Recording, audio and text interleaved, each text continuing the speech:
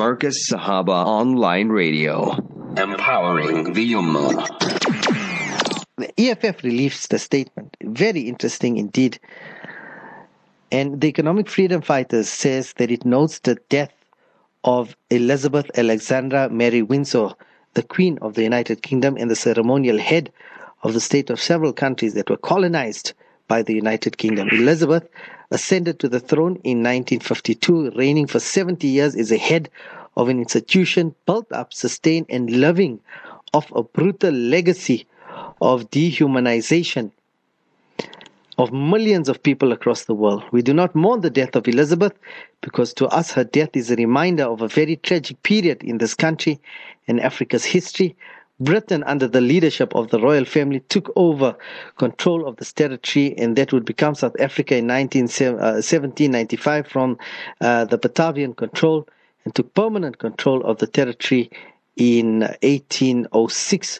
From that moment onwards, native people of this land have never known peace, nor have they ever enjoyed the fruits of the riches of this land, riches which were and are still utilized for the enrichment of the British royal family and those who look like them.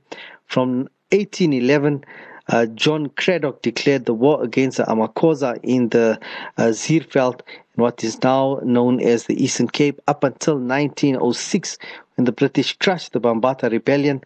Our interaction with Britain under the leadership of the British royal family has been one of pain and suffering, of death and dispossession, and of dehumanization of African people.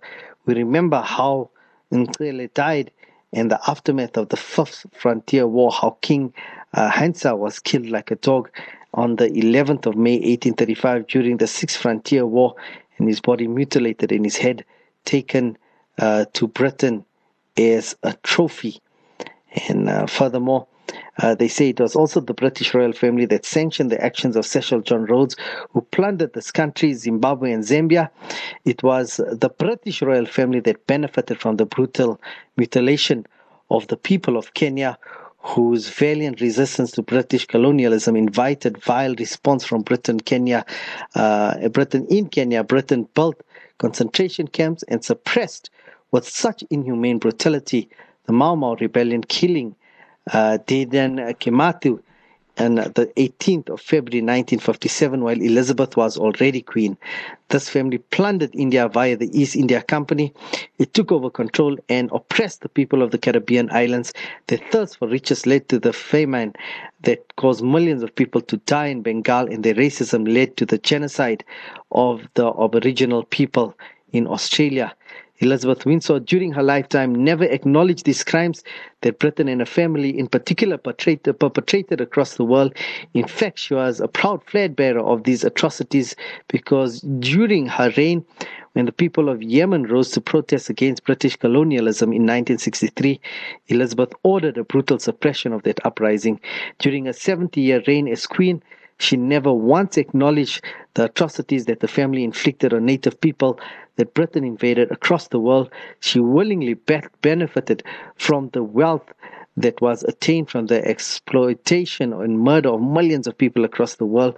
The British royal family stands on the shoulders of millions and slaves who were shipped away from the continent to serve the interests of racist white capital accumulation, at the center of which the British royal family lies. If there is really a life in justice after death, may Elizabeth and her ancestors get what they deserve. Issued by the Economic Freedom Fighters. Powerful indeed, dear listeners of Marcus Sahaba Online, and I echo these sentiments. When I find these people, especially our Muslims, trying to fit in. Hey, look at me.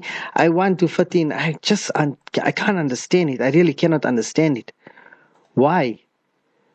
And like we do, as always, every Friday, we focus on Islam's third holiest site. And we focus on our Palestinians. And this oppression stems right back. And we talk about Queen Elizabeth. Let's talk about the Balfour Declaration, dear listeners of Marcus Sahaba Online. Let's talk about the oppression and the theft of land in Palestine.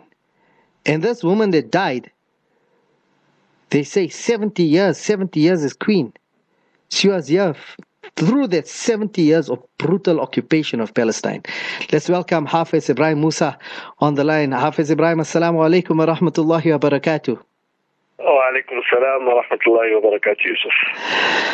Hafez Ebrahim, I don't know if we must have a minute of silence to just sit and think of all the brutal occupation, brutal colonization, brutal slavery, raping of lands, pillaging, the plunder of the British. And I really don't think a minute would be long enough to sit and reflect on everything that has happened. And, particularly on a Friday, we focus on the third holiest site in Islam. And this land also wasn't spared from this the barbaric regime, Hafez Ebrahim Moosa. Totally, Yusuf, and it's almost repugnant to think of those minutes of silence and all the whimsical displays of condolences and statements and all the like that the world is going to have to stomach for the next 10 days. I'm no expert in the royal family per se, but it's always intrigued me how this institution has managed to still play such a role in Britain today, and all the gossip and celebrity news that would swirl around that. It's still, it's for some it's a subject of conspiracy theories. I always just look at this with a bit of intrigue, the fact that it's said to be ceremonial, the Queen's role or the monarch's role, the British royal family's role today is said to be ceremonial, and yet so much money is invested in it, yet everything still has to go through this particular institution, and it's something that I've perhaps if I had a chance to look deeper into. If it is just ceremonial, why does still so much money and so much power seem to still reside in Buckingham Palace, and that perhaps raises more questions than answers in terms of what is the real role of this particular institution. But having said that, Yusuf, in a historical sense, and the lived reality of Palestine is one that you are unable to tell that story, you are unable to talk about the plight of the Palestinians without mentioning the British role that is tied up to British politics through the Prime Minister, through Downing Street, as well as the British Crown. And the experience in Palestine at the same time, I should mention, is not unique in terms of displacement when it comes to the British role, or if you want to extend it to other countries in Europe, whether it's France and their role that they've played in countries in Africa, the Belgians that they have played in countries like the Congo. And just before we delve deeper into Palestine, John Pilger, the British journalist, did an excellent expose some time back about the Chagosians. This is an island in the Indian Ocean, the Chagos Islands, Diego Garcia, and between 1967 and 1973, the British literally expelled the entire population of these islands, and thereafter loaned them to the United States for the United States to build a military base in Diego Garcia, and that's one even more recent manifestation. When they took this particular case, and obviously the story, when we talk about the Nakba, this is a Nakba type expulsion that happened directly at the hands of the British. not even through their proxies, and in very recent history. And when they took this to court in the United Kingdom, that the residents of the Chagos Islands, the government in 2004, the British government used the royal prerogative to introduce an order in council which continued the islanders' exile and prevented them from returning to their homes. And I found this, while everybody would say it happened by the politicians in the UK, a lot of the things that happen currently, the war in Iraq and so forth, and the Queen's role or the monarch's role is just ceremonial. Judges ruled in 2006 that such an order, effectively a decree by the government in the name of Queen Elizabeth II, was a repugnant way to exile an entire population. So it's not. That's why it's a subject of inquiry, and if people have any answers, you have any answers. It would be very interesting to say: is this just a ceremonial, and is the crimes of the British monarch just something of the past when the monarchy was an official institution, or is it something that's being perpetrated, and the role of the monarch is much more than we are led to believe? And I go back to the question: if it was a ceremonial, why is everything just so tied up to this institution?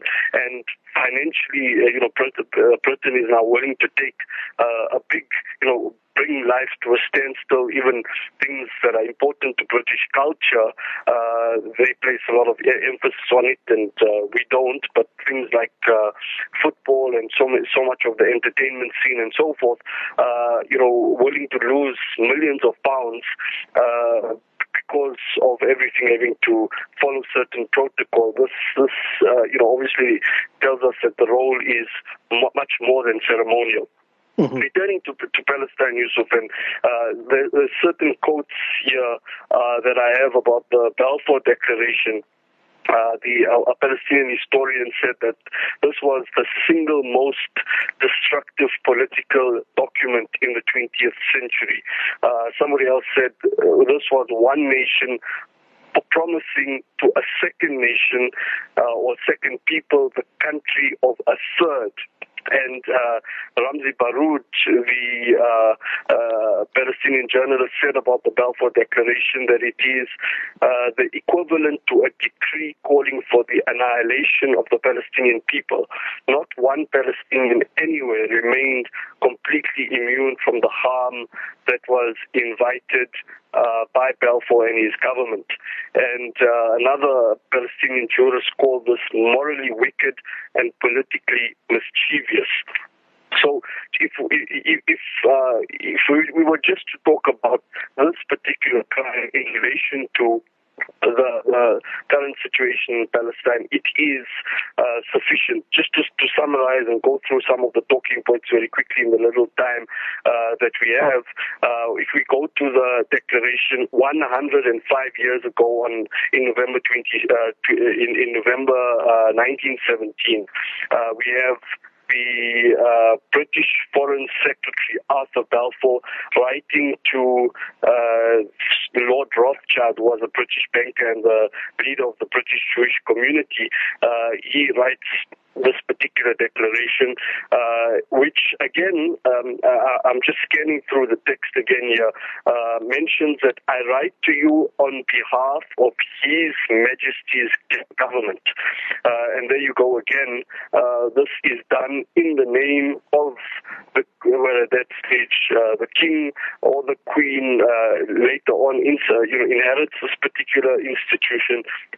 And that's why, as you mentioned in the EFF statement, which is an excellent statement, and I'd be 100% with you in agreeing with that, being outspoken and really it deserves the light, it deserves the honor, or it deserves the applause that it's getting at this time. Unfortunately, when it comes to politicians and the checkered talk and the double speak, that obviously would compromise their positions in other areas, and the visits of Julius Malema himself to the United Kingdom previously, and some questionable meetings that he did have raise other questions. But in terms of the statement itself, I echo your sentiments 100%. So the statement, the declaration is issued in the name of His Majesty's government, and it basically says that the government views with favor the establishment in Palestine of a national home for the Jewish people and will use their best endeavors to facilitate the achievement of this object. It clearly being understood that nothing shall be done that will prejudice the civil and religious rights of existing non-Jewish communities in Palestine or the rights and political status enjoyed by the Jews in any other country. So, it's a very short declaration, but it changes the course of history in Palestine. And one has to go into the problematic nature of this declaration. Firstly, as one of the quotes that I shared earlier mentioned, Britain at that stage was in the midst of the First World War, and they did not control Palestine to start off with. So they were promising something that they didn't have any control of. Secondly, this particular declaration later on gains a kind of legal status, and it is used by the Zionist movement, which at that stage even did not represent world Jewry. It just represented the Zionist movement, and many Jews at that stage viewed it with suspicion. It gave them leverage within the Jewish community and within the world community, some leverage that they didn't have. And thirdly, the words of the document that I mentioned here, they speak about existing non-Jewish communities in Palestine, which creates a warped idea that the non-Jewish communities in Palestine, basically the Palestinians, were some sort of minority, and you have, Jewish communities and non-Jewish communities, and they all share this land kind of equally, which is absolutely false at that moment in time. The Palestinians were the vast majority Muslims and Christians, and Jews were really the anomaly. Jews were the foreigners in Palestine, and the settlers in Palestine at that time, and this creates a kind of false parity to say that we will consider them second and we will consider you first, whereas it should be the other way around. And even if the declaration was just, it said that it would go and look after the rights and political status enjoyed, or it wouldn't prejudice the religious rights of the existing communities in Palestine. And obviously that part of the declaration was not looked at all. And the big question, I think, when we talk about the British in Palestine, we have to look beyond just what happened in Palestine at that moment in time, and look at World War I, the role that the British had played in bringing down the Khilafah, the role that the British had played in playing both sides in creating the so-called Arab revolt with the Sharif of Makkah to revolt against the Ottomans. That's the bigger tragedy, because it was really when the Khilafah fell, as weak as the Khilafah was, that it opened up the Ummah to attacks from all sides. So Palestine is a repercussion of the fall of the Khilafah. So the British role in weakening the Khilafah, the British role in spreading ideologies of nationalism and secularism in the Muslim lands. And then, obviously, the corresponding role that it played with regard to Ataturk and the new and the Turk and the nationalist movement in Turkey. And while it supported Sharif Hussein on the one hand, it also supported the Saud family on the other hand. So Sharif Hussein manages to defeat the Ottomans, and that creates the a vacuum that eventually leads to the fall of the Khilafah. But just a few years on, the second group that they had supported, the Saud family, then displaces Sharif Hussein himself, and that creates another British ally in the Middle East and gives them proxy control to some extent over the Haramain. So this was the British duplicity at the time. You had a promise, the Balfour Declaration to the Zionist movement. You had of the McMahon correspondence where the British spoke to Sharif Hussein, telling them if you revolt against the Ottomans, you'll get your own state. And then you have the Sykes-Picot where the British and French sit together, and they say that we're going to divide the Middle East amongst ourselves, and all the promises that we make to the Arabs, we'll go back on those particular promises. So from all these contradictory promises being made at the same time, the promises to the Arabs are betrayed, and the Arabs realize that eventually Sharif Hussein, who betrayed his Muslim brothers and the Khilafah at that time for some short-term benefits, realizes that he was betrayed and he made the biggest mistake. And amongst the declarations that are, or the promises that the British made at that time that are fulfilled in full, is only this particular one, and only partly, and that is the Balfour Declaration in terms of its promise made to the Zionist movement.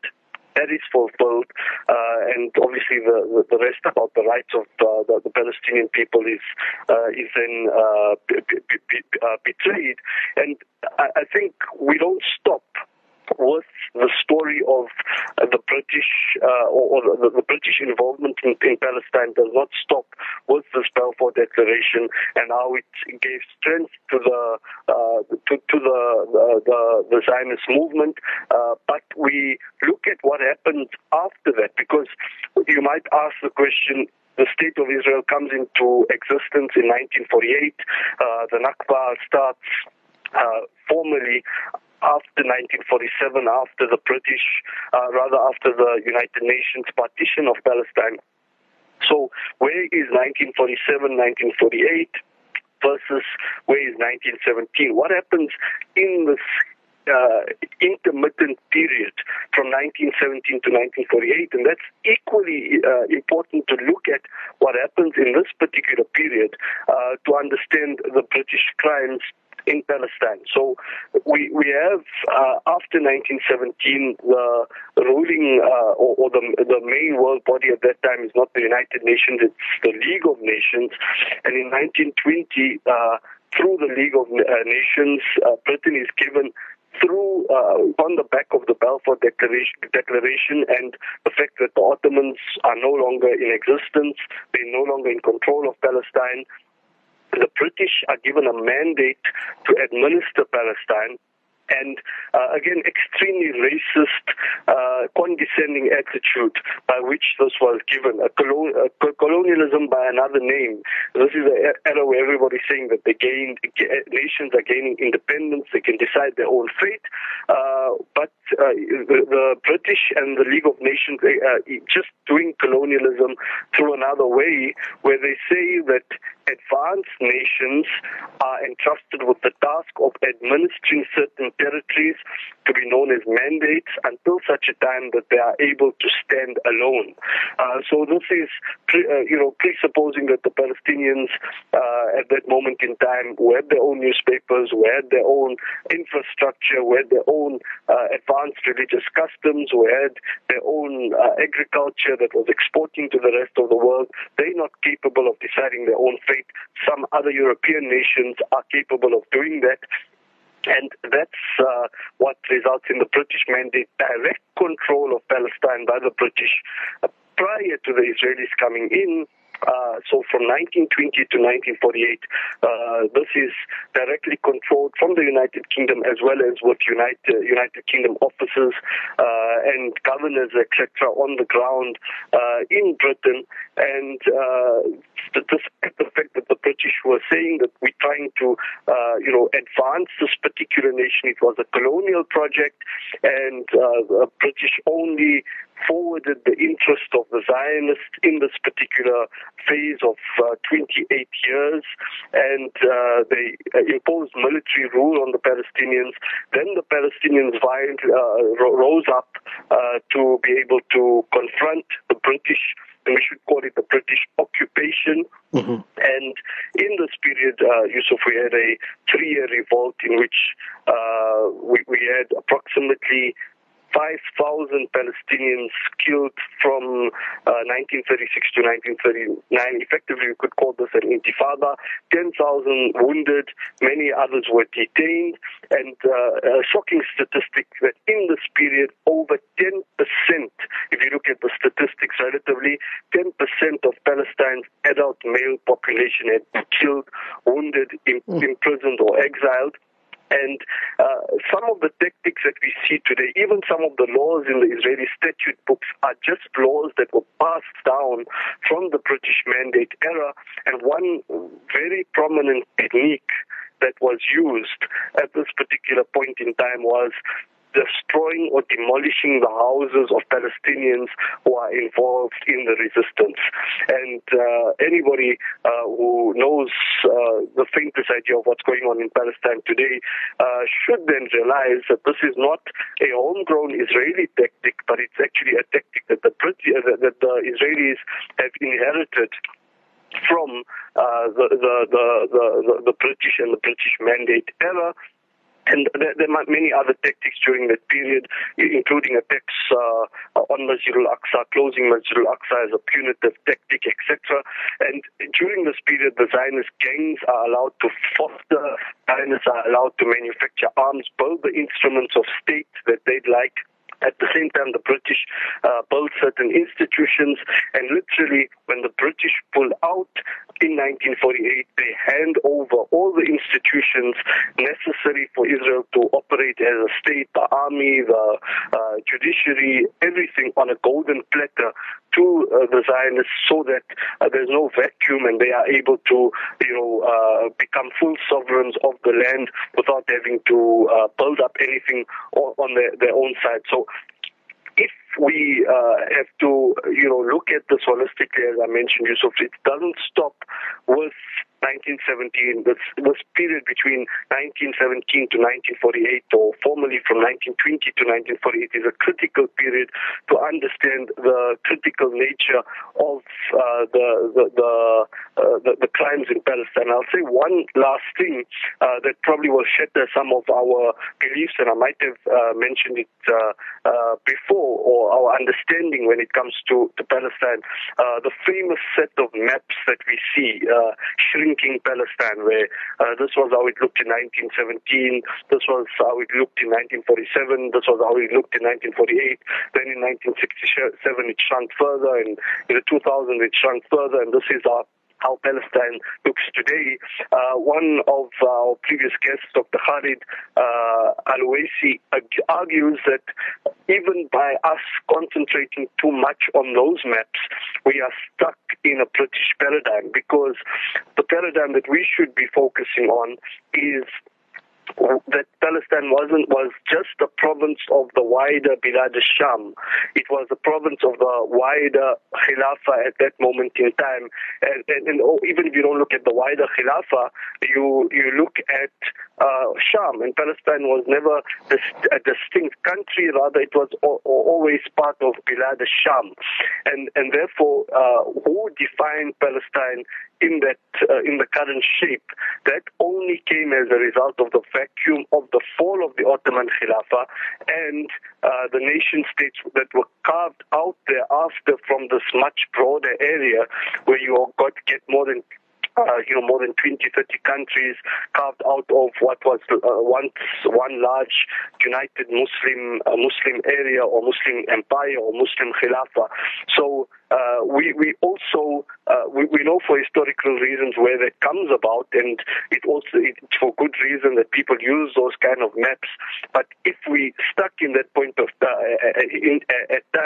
time and think that that's what Palestine is, and disconnected from what happened just before that, the dismembering that happened in the Muslim world as a result of World War I, British connivance, French connivance, then we're failing to see the bigger picture.